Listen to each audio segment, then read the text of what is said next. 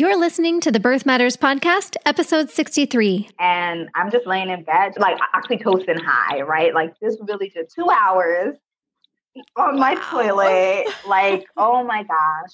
But it was really a beautiful, beautiful experience. Like no other. Every time I think of it, I'm like, birth is beautiful and empowering. But I think it's like, it kind of feels like you're tripping, like your hormones are so high. And it's like, I just pushed a human out. Like, you know.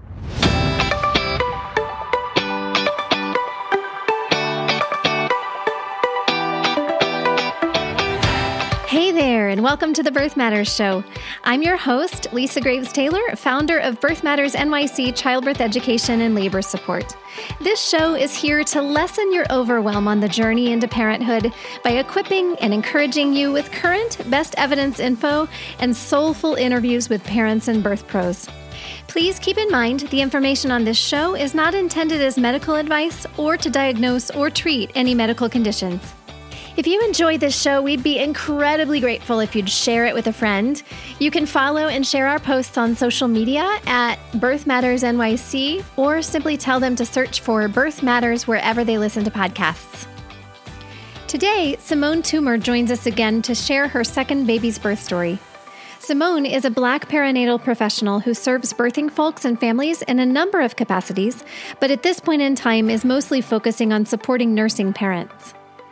In today's story, she shares how she again chose a Black support team and how her decision to give birth at home was a very logical choice following attending many births as a doula in various birth settings after her first baby's birth. Simone had a quick first birth, and this one's even shorter, lasting only a couple of hours from her noticing the first labor contraction to meeting her son. She then shares being surprised by some of the breastfeeding challenges she experienced with her second, since her first experience had been much easier. She explains how taking her son for body work and then getting his tongue tie released made all the difference. Simone also details some of how the challenges she experienced informed the professional lactation support she provides now, and talks again about the nursing support groups she's doing for nursing parents who identify as Black through Chocolate Milk Cafe, as well as for all nursing parents with La Leche League. Now for a quick word from our sponsor. Do you have your free Pack for Your Best Birth list yet? This is a great way to start some practical preparation for the big day and really start envisioning your ideal birth. All you have to do is go to birthmattersonline.com/pack to grab it. You'll also have the opportunity to take a free online mini course that will help you more thoroughly prep for a positively transformative birth. Again, that's birthmattersonline.com/pack. Now let's hear Simone's story. Today I have with me again Simone Toomer. Welcome, Simone. Yes, I'm excited. This is not that anything wrong with my first birth story, but I'm really excited about this one. Well, I'm excited to hear it. For listeners who didn't hear Simone's first story, be sure to go back and refer to that. She's a fellow birth professional who wears many hats and is an expert in so many fields in this perinatal journey. She's a birth and postpartum doula, a childbirth educator, sleep consultant, lactation counselor, working towards becoming an international board-certified lactation consultant, or IBCLC, the top credential in the field. She leads nursing support groups, ones with both Chocolate Milk Cafe and La Leche League, online and in Brooklyn. Her main focus at this time is on lactation and birth education. You do so many things. Yes, what have I forgotten? Yes. And I'm a mom of two. Mom of two. And remind us how old your two are. Mackenzie is 8 and Malachi is 2.5. Oh, I love that you did the matching initials. We did that in our household too with our two kids, although no one knows it because our Gabriella and Grayson, but Gabriella goes by Ella, so no one ever realizes. Oh, okay. I like to be cheesy that way. That's funny. My husband's is Mark, so I was like, maybe the next one, if there's a next one, we should do S so I could get stuff on my side. Sounds good. Can you tell us a little bit about, in the years between number 1 and number 2, what was that like? How did you decide, or did you decide to get pregnant again, or did it just happen? Tell us a little bit about that. So definitely, like, I come from a big family, so I knew it wasn't like one and done for sure, but it was just like, when would it happen, right? It's funny, the month before we got pregnant, I was like something just kind of was like, maybe I should check out the midwife scene. Get to like, I knew from a birth perspective as a doula, like who was out there.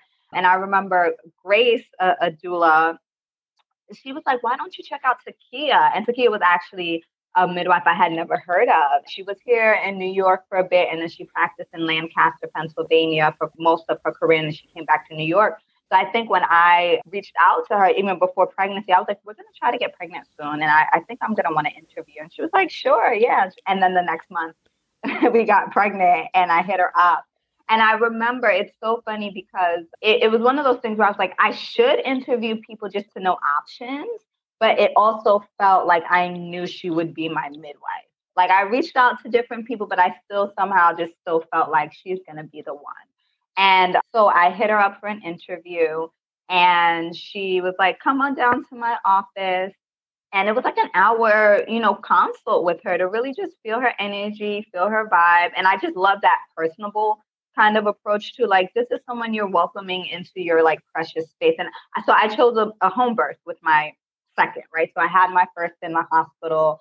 By the time I had my second, I had definitely attended well over like 50 or 60 births in all the New York City hospitals, birthing center and home. And I just felt by that time, I was like, there's no need for me to be in the hospital. Like I'm confident in my body.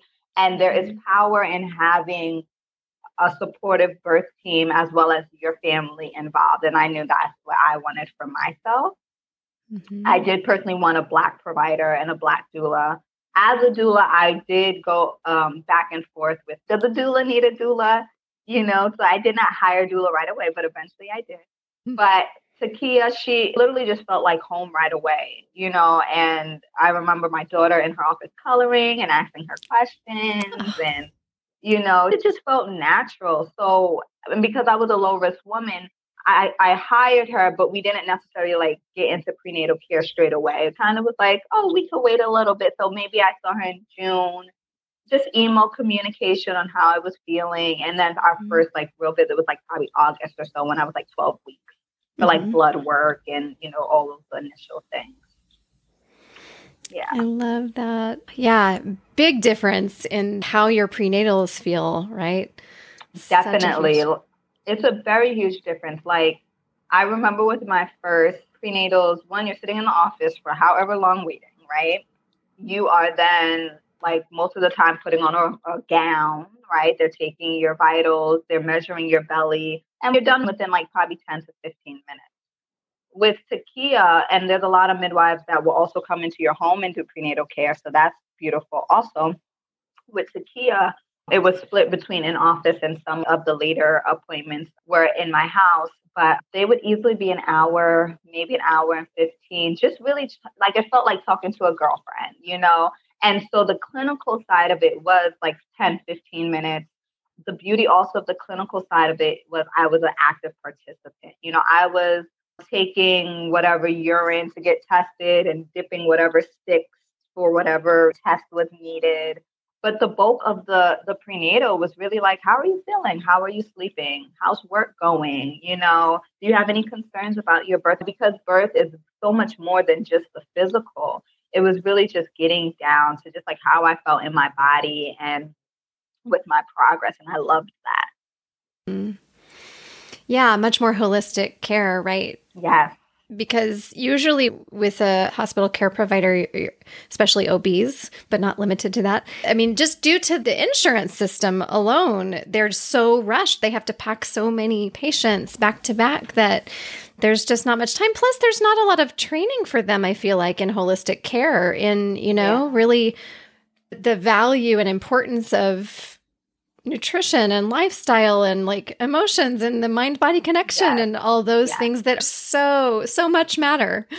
Yeah, for sure. I remember I had like some anxiety that presented itself when I was like 7 months. I was aware of it, but I didn't really call it anxiety, but I knew it was there. And Takia and I spoke about it, and it really manifested in my postpartum. But it was also nice for her as my provider to already see those red flags too, and as myself, the patient, but also for me to be in my body and honor what I was feeling too and how that was impacting my mental health and my wellness. Mm-hmm. Do you mind my asking, did you ever get to the bottom of the source or the root of the anxiety? Yes, definitely. I think, it's funny being a doula, it sometimes feels like knowing too much can kind of kick you in the butt, right?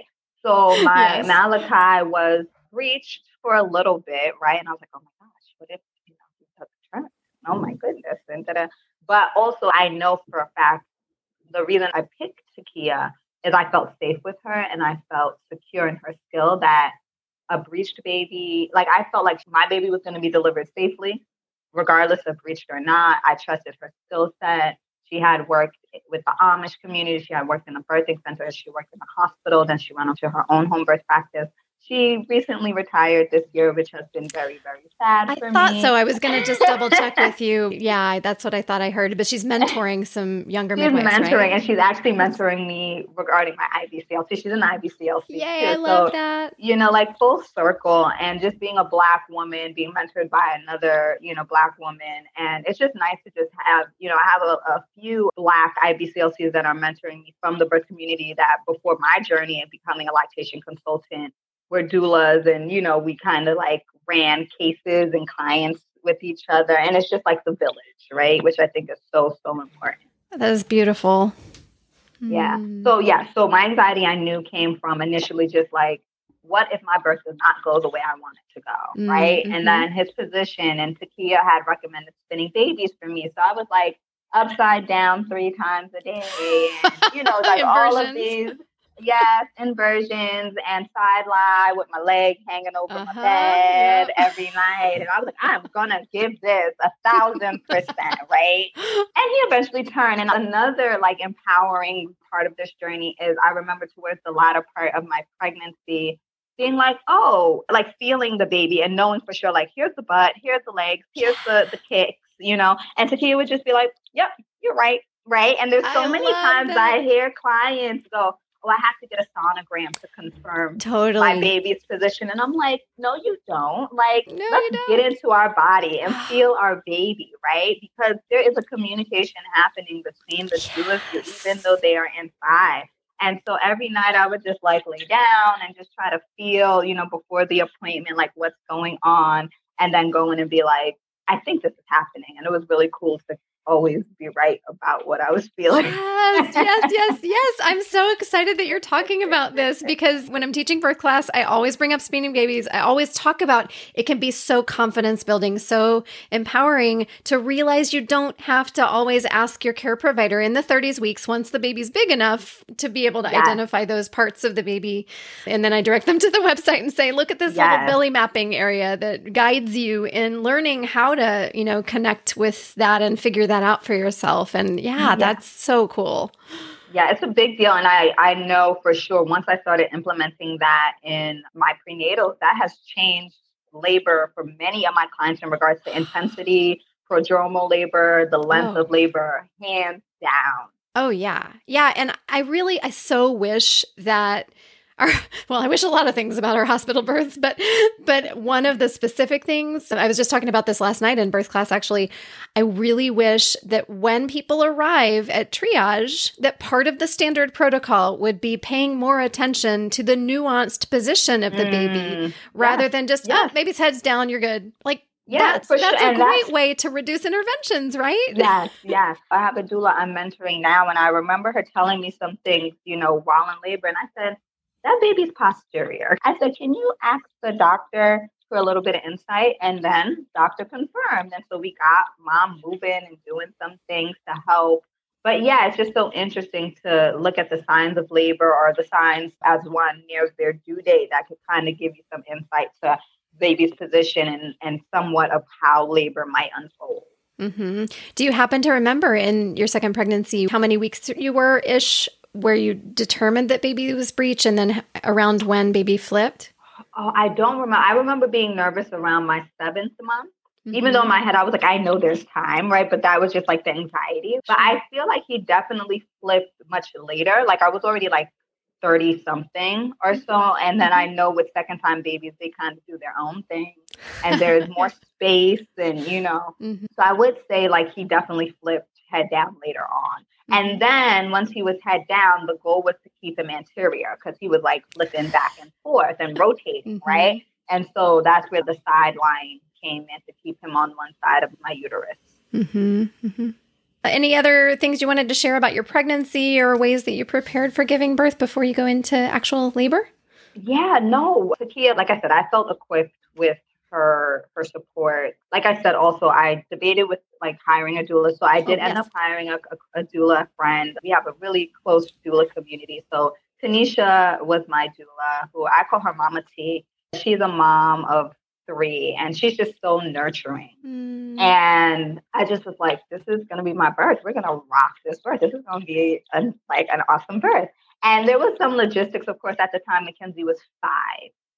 So it was like, what if labor starts while she's in school? What if labor starts, all of these questions about who's going to go get her? Or are we going to like keep her home or, stuff like that. So it's funny, but my labor actually started the same exact time as my first. So the only difference is with Malachi, I went 4 days past my due date. And I remember getting body work on like Wednesday, and immediately the day after, like my hips started to really hurt and just things started to feel really loosey-goosey. And Friday night I went to bed and kind of exactly the same thing. I was waking up every 5 minutes. So as opposed to my first, where contractions started like 20 minutes apart, then got to 10, then to 5, these started right away 5 minutes apart. 2 o'clock in the morning, Mackenzie's already asleep. My husband's a night owl, so he's like in the living room doing his thing. I'm like, I'm tired. But after like 5 or 6 of them, where they're waking me up out of my sleep, I'm like, oh, okay. At that point, I had gone to the bathroom, and after the fact, my husband said he noticed blood in the toilet. So I had already started spotting, signs of cervical changes. So I said, I'm going to go in the shower and see if this stops and let you know. Spent like an hour in the shower. Every time the contraction would come, I would face the shower. So the shower would hit on my stomach and distract me. And then when they were done, I was in there just swaying. It was really calming. And then after an hour, I was like, we probably should call Takia, let her know something has started. So Mark called her and she was like, I'm coming. And I was like, I don't need you. Like, I'm good. Like, you're going to just be on my couch. But if you want to come, no problem. Right. But immediately coming out of the shower, I vomited. And so it's funny because my doula brain obviously was not in full gear here. Right. So I'm like, I vomit. Okay, but I'm good. I remember getting my birthing ball immediately. I think I had my robe on, walking into the living room, and I'm hot. Like, it's March. So he was born March 3rd. So a storm actually had just ended, like a snowstorm, I think, had just ended. It is hot. And I'm like opening the terrace door because I am on fire. I'm like, turn off the lights, turn off the TV. I don't want to hear anything. I don't want to see anything. And I just get on my birthing ball and I'm just like rocking back and forth. And then I'm like, I should call Tanisha now, right? So like everything started around like 1:45 to by 3, Takia and Tanisha are called. And I'm still like, I'm good, guys. But Tanisha's like, I'm heading there now. Takia's like, I'm heading there now. And I'm on the phone and I'm like, I got to go to the bathroom. But I'm literally just like, I need to poop. That's all. Like, I just have this, like in my head, it's just like so funny. Every time I tell this story, I'm like, and like Tanisha is hearing me on the phone and she's like, Simone, because at this point during contractions, I can't speak. So I'm like, I'm closing my eyes, and through the contractions, she hears me taking deep breaths. So they were always 5 minutes apart from the very beginning, but at this point, they're probably like 2-ish minutes apart. Also, my birth tub isn't blown up. So my husband is trying to blow up the birth tub in between helping me with contractions. Scrambling. Right. And I'm like, I just want to get on the toilet. I just need to poop.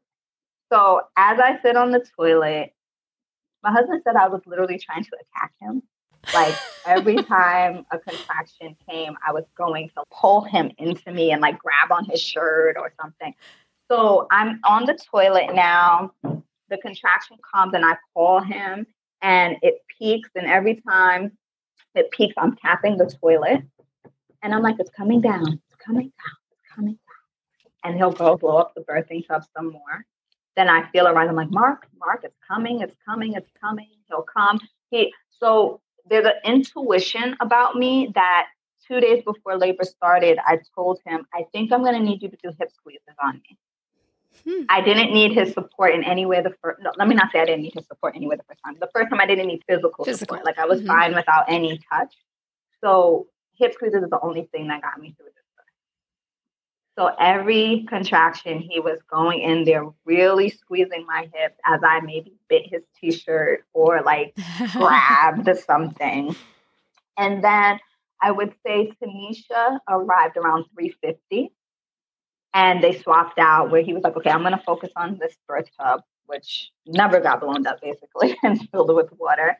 And Tanisha comes in and she gets some cinnamon and she gets some hot oils on her. And the hot oils, she like rubs down my back, along my lower back. She's doing these hip squeezes and the heat of the hot oils just really, it's like they counterbalance the contraction. It felt so good. Cool. And I feel so bad every time I say this out loud. I either grabbed her shoulder or bit her shoulder. And she had like black and blue there. And I remember the toilet roll next to me, like my hand kind of like knocking it out the wall, just from pushing down to keep my balance while the contraction was coming. Because as the contraction's coming, I'm like arching up and like trying to just open my hips up and like get into this really perfect squat to give space for what I'm feeling needs to be done, right? I'm pooping, bearing down. Sakia comes maybe like 4:10-ish or so. And right away she goes, Simone, I think you're bearing down. And I'm like, yeah, because I'm pooping. and Tanisha's like, and Sakia just goes, I'm just going to check you really quick to see where you are. Oh, you're 10 centimeters. The head is right there. And then it's as if, like, the minute she said that, it's as if all things ramped up. And I don't even know how everyone got into the bathroom. Like, Mark was in the bathtub. Tanisha was next to me doing hip squeezes. Sakia is on the right of me. And Sakia is, like, now just, like, rushing to get her gloves on. Because as she says, I'm 10, I feel this, like, burning fire. And I'm like, my vagina. And I just like scream that. And like the head is there basically. And she's like having Tanisha like help her kind of get things together. And she's just like, so she goes, blow out his first birthday candle, slow down your breathing, blow out his first birthday candle. So to allow me to start slowing down my push, right? Because now I'm on the toilet. I remember them asking me, do you think you can make it to the bedroom? And I was just like, no, I can't move from this position. And she comes out and she just says, arch your hips forward so he doesn't, of course, hit the toilet bowl. And she just scoops him up onto my chest. And he gives his first cry. And my daughter comes out real foggy-eyed and groggy. And we're like, you have a brother. And he's born. Was there enough sound and stuff that she woke up? Or did she somebody woke wake her up? Just from his cry, which is weird because all the cursing and yelling I was doing before it did not wake her up. But I was saying some nice, commentary. So he's on my chest, and Sakia and Tanisha are like, okay, now let's move into the bedroom. We had like laid Chucks down and everything, and I just lay down with him, and I'm like crying, and he's just on my chest, and Kenzie's next to me in the bed, like looking wide-eyed, just really excited. And I'm just laying in bed, like oxytocin high, right? Like this really just 2 hours on my toilet, like, oh my gosh. And Sakia just goes on to do like my exam. I barely tore. I had a second degree with my first. This one I barely tore, which I think comes more so from like my own pushing as opposed to guided pushing, right? And Sakia does everything. The placenta at this point is still inside me. And so at this point, I'm just holding him, and she's just kind of like, you can nurse him if you want. And I believe the placenta was in for probably like 45 minutes before I started to feel cramping again. And then once It came out on its own. We just put it in a bowl to the side of me, kept that attached to him until it was really like white and limp. And then Sakia did all of his exams. We latched and they helped me get into the bath and make sure I was eating and hydrating, monitoring my blood and all of those things. And Kenzie put on gloves and actually like touched the umbilical cord and that type of stuff. But it was really a beautiful, beautiful experience, like no other. Every time I think of it, I'm like, birth is beautiful and empowering. But I think it's like, it kind of feels like you're tripping, like your hormones are so high. And it's like, I just pushed a human out, like, you know. And then I latched, and just to get into a little bit postpartum. Before you go into postpartum, can I just ask a quick question? Because a lot of people, as I'm sure you know, are really afraid of pooping in front of everyone in labor. And it's so common, as you and I both know. And you mentioned pooping. Did you care? Anything I did not care at all. Did not care at all, right? Because you lose all inhibition. And the vast majority of people are like, what was I so afraid of on the other side of it? Yeah. And honestly, we see poop and we know something's going right, right? Exactly. Like, you're pushing beautifully. Totally. So, yes.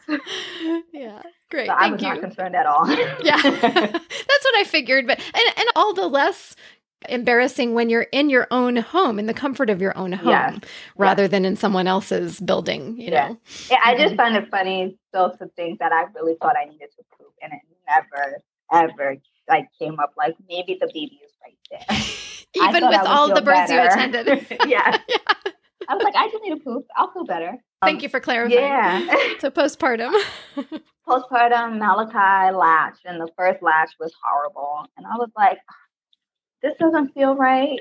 But, you know, sometimes your nipples are a little sore or, you know, something's going on. And despite latching repeatedly, he was born like early Saturday morning. By Sunday, my nipples were like raw. And I was like, this did not happen with Mackenzie. And from a professional standpoint, I was like, what's going on? Like, I don't see anything. I'm sandwiching the breast. He has the areola. From the outside, it actually looked really good. But from the inside, it felt like glasses in my nipples. Oh, man. That's like the way I could describe it. And so I know you were a doula at this point. Were you also a lactation counselor at this point? I was. Yeah. So I actually, doula and CLC were the same year. So at that point, I had been practicing for already like 4 years. But it just felt like, what's going on? Like, I'm doing all the right things. And at this point, I heard a tongue tie, but I didn't have much experience with it. And I remember just thinking, like, my nipples shouldn't be banged up. Takia saw me by Monday. My milk definitely came in within like 2 days. Like, I feel like with every baby, your milk probably comes in a little bit sooner, a little bit more robust. So it's hard to say, but at some point I was in so much pain that I didn't want to breastfeed him. And it was to the point where he wasn't actually gaining, like he had plateaued. So he was born like 7'1", 7'2". He had went down to about 6'11" and just kind of stayed there. And in my head, I was like, everyone's telling me this is okay. And I know it's not okay. At one point, he went like a day without pooping or 2 days without pooping. And I was like, this is not right. And the pediatrician was like, it's okay. He'll be fine. I was like, no, this is like, what's going on here? I had so many of my friends come over to kind of help me and do weighted feeds. There's an IBCLC who came over to weigh him. And we could tell like his weight just wasn't enough, like his gain, his transfer. And just being a second-time mom, the supply was definitely not a question. My milk was definitely in. So I was like, what is going on? I tried the nipple shield, and I still felt pain through the nipple shield. So I was like, what is up? And so by day 4, I actually had to start pumping and giving bottles, which was really, really hard for me. Just given, like, exclusively nursing Mackenzie. And so I had to go back to work. And now, you know, day 4 being like, either I don't want to nurse him at all because I'm in so much pain, but we got to figure something out because I don't want to do formula. So I would literally be like nursing on one breast because I wanted him at the breast and pumping the other side for that bottle I knew he would need. And then Takia like fast tracking or order a Spectra for me because I didn't even anticipate needing a pump so soon. And then actually doing like breast and bottle for about a week or 2 before going to get him assessed for a tongue tie. Did you like the Spectra, by the way? I do. Yeah, I did. If anybody likes a pump, I don't know if anybody really likes a pump, but I know, right? In terms of, I don't know if you had anything to compare it to, like a different model or anything. Actually, with my first, all I ever used was the Medela manual. I didn't even use so much with my first, and the Medela manual was enough. I didn't really like do a lot of bottles with her. So if I did the manual, it was just because I needed like 3 or 4 ounces to have there if she needed it. As opposed to Malachi, I was always trying to like stay above what he needed in case he needed to be supplemented. Yeah. So being assessed for tongue tie, can you talk us through that a little bit? Yeah, I mean, so it's interesting because I had a fast birth. And so a lot of my lactation friends who came in to support me, and I have to like shout out to every doula in New York City because I was blessed and showered with so much love from like, you know, different chilies and stews and like the amount of like till this day, I'm like, I could not have done it without my community. Hands down. And I had already like the anxiety just kind of amped itself up after. So I would have been a hot mess, you know, if it wasn't for that. And I was trying to figure out like how to cook dinner or something, right? But yay for meal trains. Those are that's exactly what. Yep. So me being nourished, and then just people stopping by to say hey and to just like talk to people, right? I was in my room either sleeping or nursing for the first like 6 weeks, just because I was so exhausted. But when it came to his tongue tie, for my knowledge then, it was like, oh, I don't see anything, right? So there is nothing there.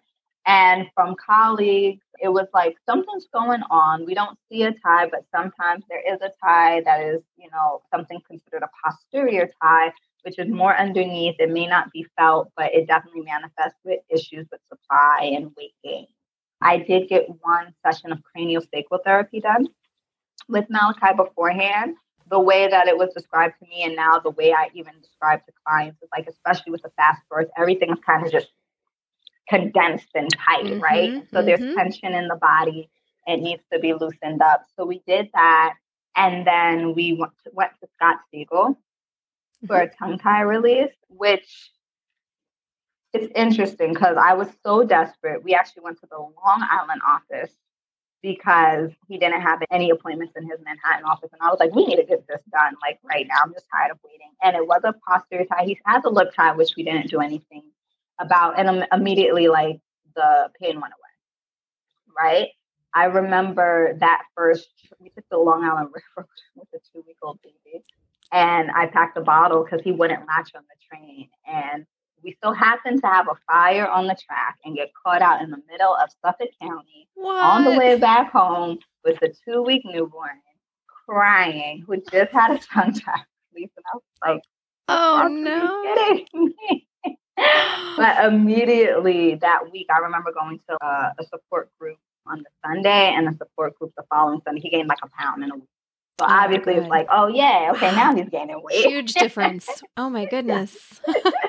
So it was interesting to see that difference from the tongue tie release. We also did like a few sessions of Flower of Life and Park Slope after. Yeah. Yep. And so I vouch for body work all around for pregnant people, postpartum people, new babies. I think it's also a nice approach if you don't want to rush to a tongue tie release to see what it can do, right? And I'll be honest, like things weren't 100% until about 6 to 8 weeks. Like he was gaining well, but my nipples still looked smushed and weird. And he was cluster feeding a lot. I used to joke like 5 o'clock, I need to be on my couch ready to feed until about 9. And that was just the way my first like month and a half went as he like figured it out. And now at 2.5, you know, you would never think that there was nursing issues. That's amazing. For people who have not heard of tongue tie or lip tie, can you explain a little bit about that as well as what a frenectomy is like? Yes, for sure. So, you know, we all have a frenulum underneath our tongue, that tissue that we see when we lift our tongue. It's not a matter of if we see it or not. It is not a matter of how short it looks or how stretchy it looks. It's really a matter of how it functions. So many times I see babies who are not efficient feeders or they can't latch. They're slipping off the breast constantly. And unfortunately, they've heard, oh, it's a mild tie. It doesn't look like a tie.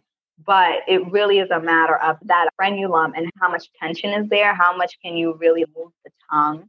How efficient is it in removing milk from the breast? Because those first 6 weeks is what establishes your milk supply. So whether you're nursing on demand or pumping, every 2 to 3 hours, that body getting the signal to remove milk and build that supply is going to happen in those first 6 weeks. So we want to make sure that baby's draining really well, back to birth weight in 2 weeks, and that supply is good for however long you decide to provide your milk for your baby for. I think the issue is they say that it's overdiagnosed now, but I think we're just in a very pro breastfeeding community now, and we're catching it more and more. The education is there, the resources are there. I think many of us have it, still have it, worked through it, right? Like there's so many things down the line that whether with solids or speech or orthodontal work that comes up. Yeah. And so I also, I was just going to say, I learned even it can affect your sleep, and it has so many ramifications in our long-term health and life. Yeah. So when I educate parents, of course, I look at the immediate nursing situation. Is baby gaining well? How much is baby transferring per feed? Ideally, how's mom's supply? I look at goals around feeding. Does a parent want to exclusively nurse? Can they do bottles for 2 weeks to see if this improves? And then we reassess, right? I rule out any medical concerns with the nursing parent that could kind of mess with hormones, which will then impact breastfeeding. So we could say, okay, it's not a parent issue, it's a baby issue, right? And so how can we support you guys through that? As well as I never want to be in a rush to have an intervention done. So it's like do body work, do stuck exercises. There's many things we could try to do to improve things and at a later date reassess if needed. Mm-hmm. Yeah. And does Dr. Siegel, I actually just heard from his assistant the other day because I refer people to his practice. Is it a laser for the procedure? It is a laser. Mm-hmm. That's what I Siegel thought. Siegel is a laser. Mm-hmm. Yeah. So in New York, I found a lot of pediatricians refer to ENTs. Mm-hmm. And ENTs are ear, nose, throat doctors, and they all do scissors. Mm-hmm. Siegel does laser, and there's been, debate about which is better and which one is more efficient. And it's interesting too to like which doctor to go to what for. And I have seen like depending on the tie, scissors be totally fine, like what level of tie it is. Also, I think it's a matter of the skill of the provider too. Sure. Also laser is out of pocket versus an ENT and insurance. So I've had some people do an ENT initially to see if it's hit or miss, and then if they need to, they'll go to Siegel. And he might correct the tie. But I do think a lot of people, they're not in a rush to do an intervention, as well as when perhaps pediatricians or other specialists aren't identifying it. It's a debate of like, is it something we should do? And I think it's something to note. Not all care providers are trained in lactation.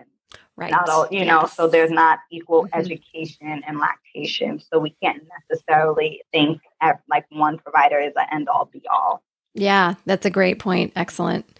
Yeah, pediatricians and also postpartum nurses don't always have the level of lactation expertise that we would think, that many of us would just go into it thinking that they have. That's just not a thorough part of their training. Yeah, in most cases anyway. Yeah, so with seeing Dr. Siegel, then were you working with your IBCLC for aftercare for like some basic PT, some massage? What did that look like? I was actually going to the support group to make sure he was gaining and doing the stretches. So there's a bunch of stretches you're supposed to do underneath the tongue and lifting the tongue for about 2 weeks after.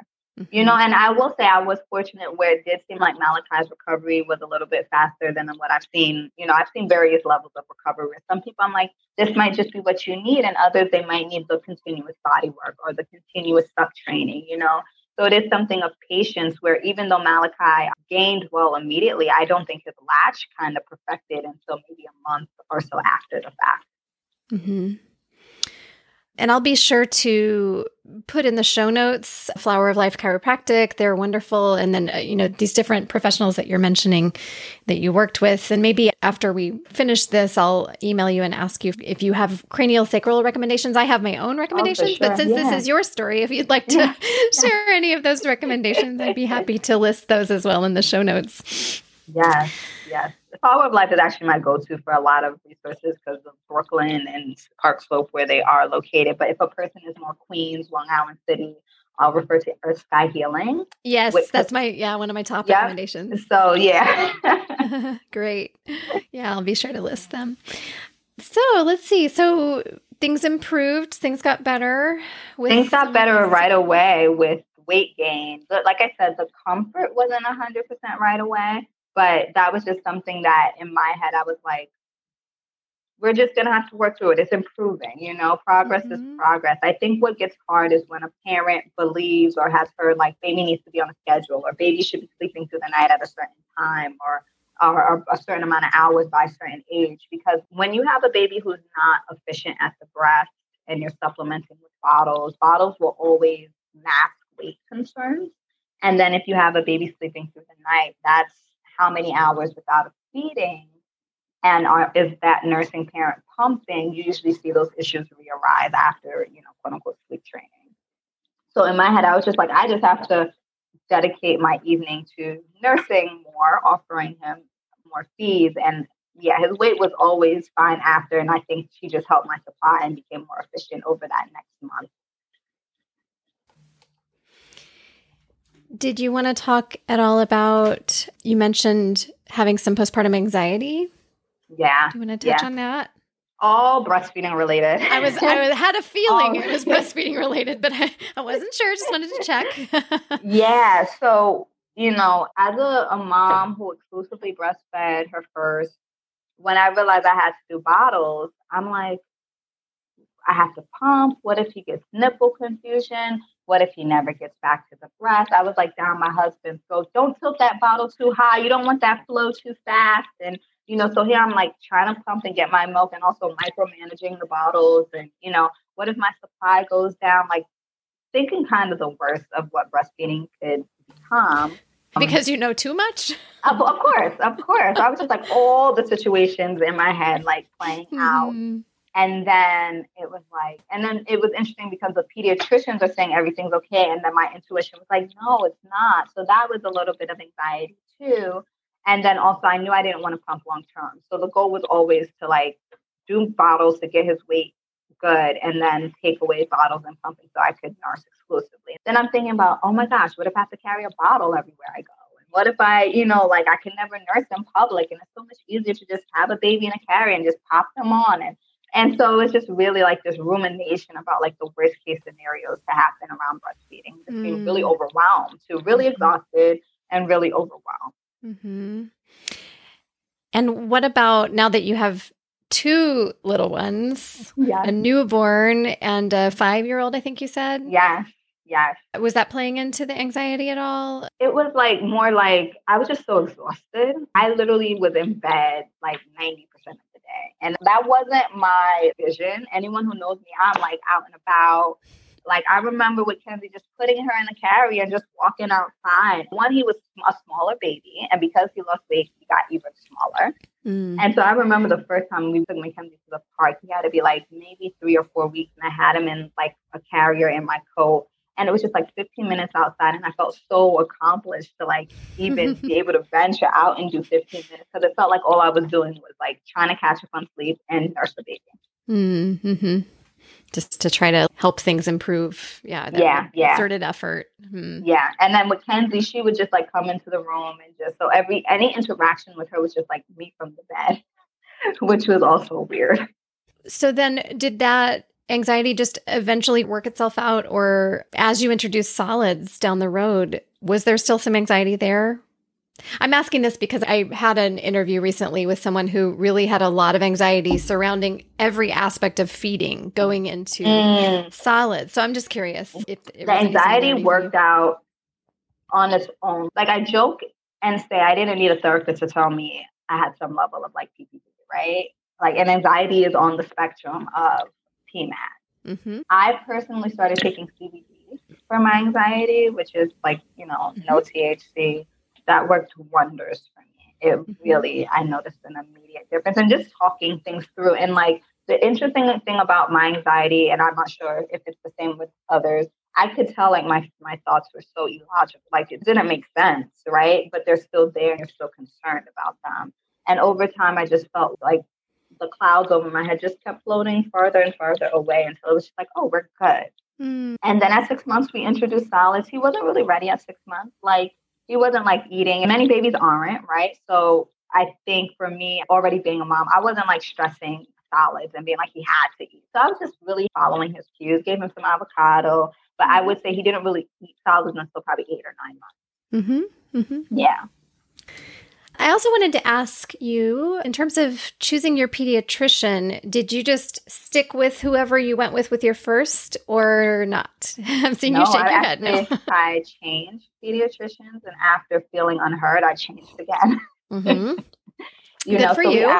Yeah, so that was like, and we actually have a pediatrician now, Dr. Brioche, which I joke, she's every Black Brooklyn family's pediatrician, basically.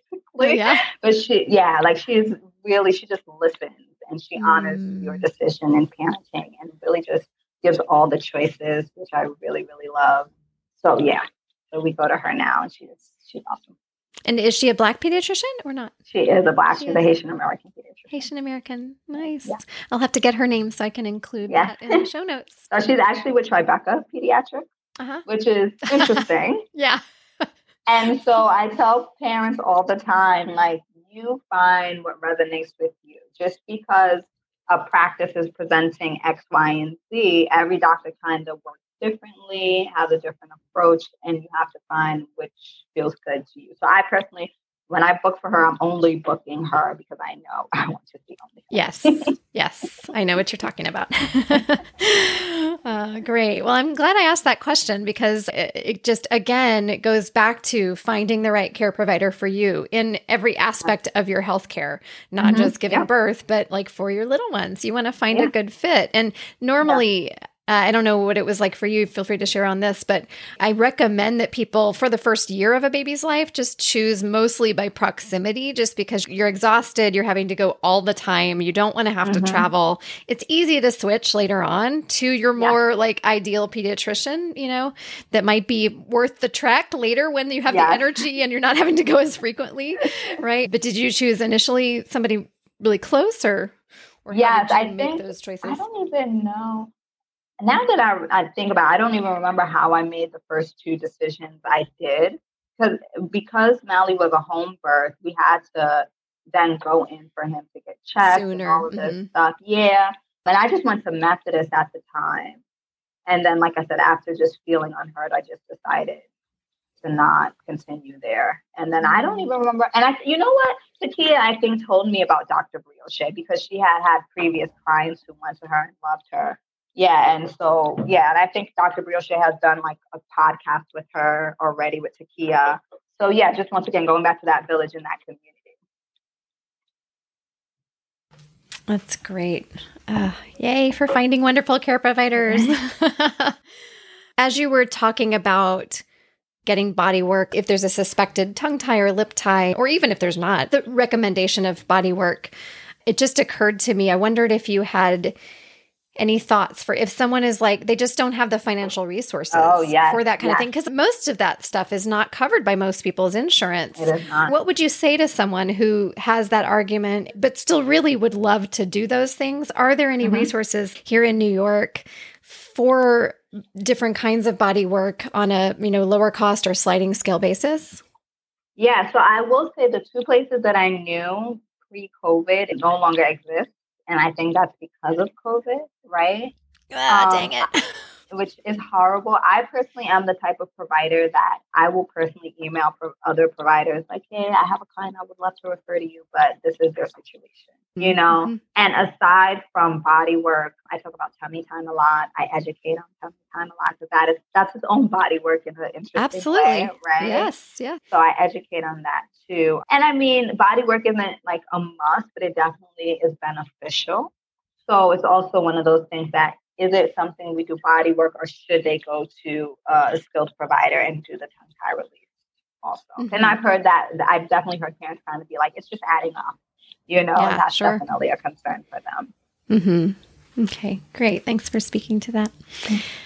So you mentioned the struggles you had with, I think before we started recording, you mentioned that this breastfeeding journey and some of the struggles that you experienced really informed the work that you do with nursing support groups. Do you want to speak at all to that? Yeah, for sure. So even though I was already a mom and a La Leche League leader and all these different hats in the birth community, like I had said, my knowledge of like tongue ties and different issues that come up with breastfeeding didn't really, like, my own personal journey kind of catapulted me into researching and really understanding how tongue ties, lip ties, supply, all of that can unfold. So I will say, like 85% of the babies I see postpartum, there's a level of a tie there. And baby may not be transferring well, and mom's supply might be questionable. But I think it's beautiful to see, like, let's do body work. Let's do some suck training, see if baby can get stronger. You're pumping to help, your supply be maintained. And let's ensure, hopefully, that the supply continues to stay up. I tell parents all the red flags to look out for long term, especially if things are on track. But sometimes, unfortunately, tongue ties, like let's say mom has an oversupply in the beginning, that can mask a tongue tie. Or I've seen parents where baby was gaining well initially because mom is nursing on demand, but they sleep train and now they're sleeping 12 hours at night and now supply and waking is not good, right? So I talk to them about all these realistic different approaches to sleep and life and feeding around the tongue tie and anything else from, like, if your thyroid is messed up, that could impact supply. Anything with hormones can impact supply.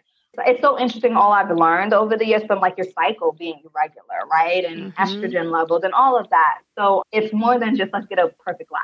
Let's just change that position, right? And really allowing you to dig in deep and really look at the big picture. I feel like in my head, I always felt like, okay, I want to become an IBCLC, and I was definitely working on it already when I had Malachi, but it just kind of pushed me even more to be like, okay, I got to do this. Yeah.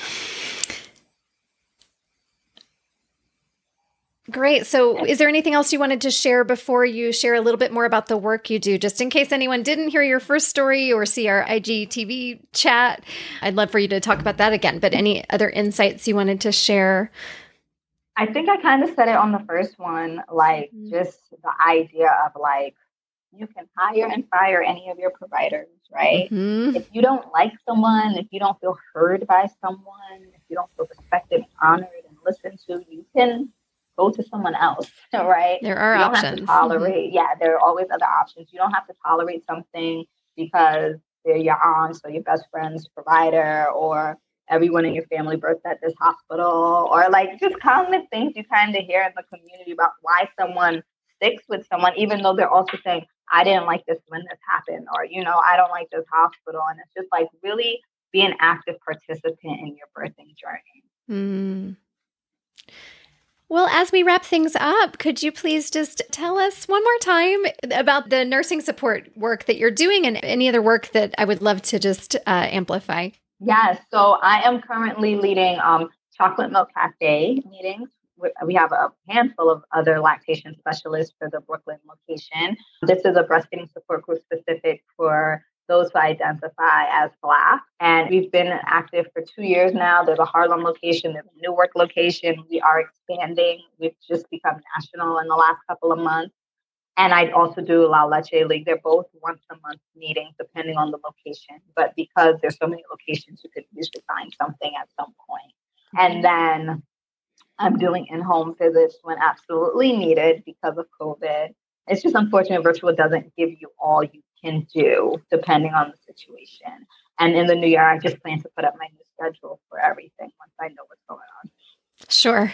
And right now, I assume your nursing support groups are virtual? They are virtual, yes. So on the websites are the links. Great. Yeah. So anybody anywhere potentially could join, but ideally find your local, chapter so that you're developing those relationships so that eventually we'll be able to be in person again and really have that face-to-face support and connections. Yeah. I'm really excited about the work that you're doing and that Chocolate Milk Cafe is doing. And I'll be sure to link all of that stuff in the show notes. Great. Well, anything else? That is all. I was working at Methodist here, and I'm actually starting again in January. So that's why I have to rethink the schedule, But on average, the Chocolate Milk is the first Friday of every month, 5:30 to 7, and La Leche is the first Tuesday of every month. First Tuesday of every month. Great. Yeah. Well, thank you so much, Simone. It's been wonderful to hear this beautiful second birth story. And thank you for allowing me to share. Wasn't that a great story? I loved our time together, and I was so grateful that Simone was willing to come back on and share her second story. Today, I'm going to briefly talk about a few things that Simone touched on: optimal fetal positioning, tongue tie and lip tie, PPD and PMADs, and weighted feeds. Simone mentioned spinning babies. This is one of my absolute favorite resources for birth, and I've linked to it in this episode's show notes, episode 63, over at birthmattersshow.com. The position of your baby plays a major role in the length of your labor, how efficiently things progress, and how arduous versus less arduous things might feel for the birthing person. Simone and I discussed belly mapping, so that's one area of the website I recommend looking at, but I also highly recommend looking up the daily and weekly activities. They're awesome for not only helping baby settle into a great position, but also balancing your body, which will reduce or possibly eliminate the common aches and pains that many have, particularly in the last few weeks of pregnancy. Those moves can also help labor progress more readily. Then also, if you determine that your baby is in a position that's less than optimal, spinningbabies.com has a page for each position with a ton of tips and tricks to encourage baby to shift into a better position for birth. What is an optimal position? We're hoping that by around 36 weeks, baby will be head down or vertex, and most babies do this. For birth, the hope is that baby will not only be vertex, but will also be in what's called LOA, or left occiput anterior position. Left refers to mom's left hip. Occiput is the back of the baby's head. Anterior means back of baby's head is facing the left hip. A few examples of non-optimal variations are breech, which is heads up, transverse, or sideways, or posterior, which is head down or vertex, but with the baby's back to pregnant parent's back instead of the back facing mom's belly. You can find info on these things and more over at spinningbabies.com under the pregnancy and birth category. You can hear more details on tongue tie and lip tie in the educational endnotes of episode 4. Simone mentioned PPD and PMADs, and I just want to clarify for anyone who's not familiar with these terms that PPD stands for postpartum depression and PMADs stand for perinatal mood and anxiety disorders. You can hear more details on the definitions of these as well as risk factors for them at the end of episode 50. Simone mentioned a weighted feed. Lactation consultants have a portable scale that's much more meticulous than regular scales so that they can weigh the baby before a feed and then again after a feed to quantify how many ounces of milk a baby is taking in. This is one tool that can be very useful for anyone having challenges getting breastfeeding, also known as body feeding, off to a good start. Okay, here's a sneak peek of what's up next week. We never planned to have an only. We thought we'd have at least 2, but it's so funny that morning I was like, I am not doing that again. And then I ended up not doing that again. It took a couple of years to make that decision to not do that again, but I actually did choose not to do that again. And it was overwhelming. I think because my mom had died before that, it triggered an upsurge of grief for me again. I had lived 7 years without her, and grief is not linear. It's kind of up and down, and sometimes it's very unpredictable of when it's going to be down. And I was pretty overwhelmed with grief when Molly was born, just missing my mom so much. It's the reality that there's other women who don't have moms around when they become moms. I struggled. I don't know if I had postpartum depression, but I definitely had a strong upsurge of grief for a long time. Here's the thought I'll leave you with to ponder today. Remember that your intuition is there for a reason. Trust it. Thanks so much for listening to the Birth Matters podcast. I hope you have a great week, and we'll see you next time.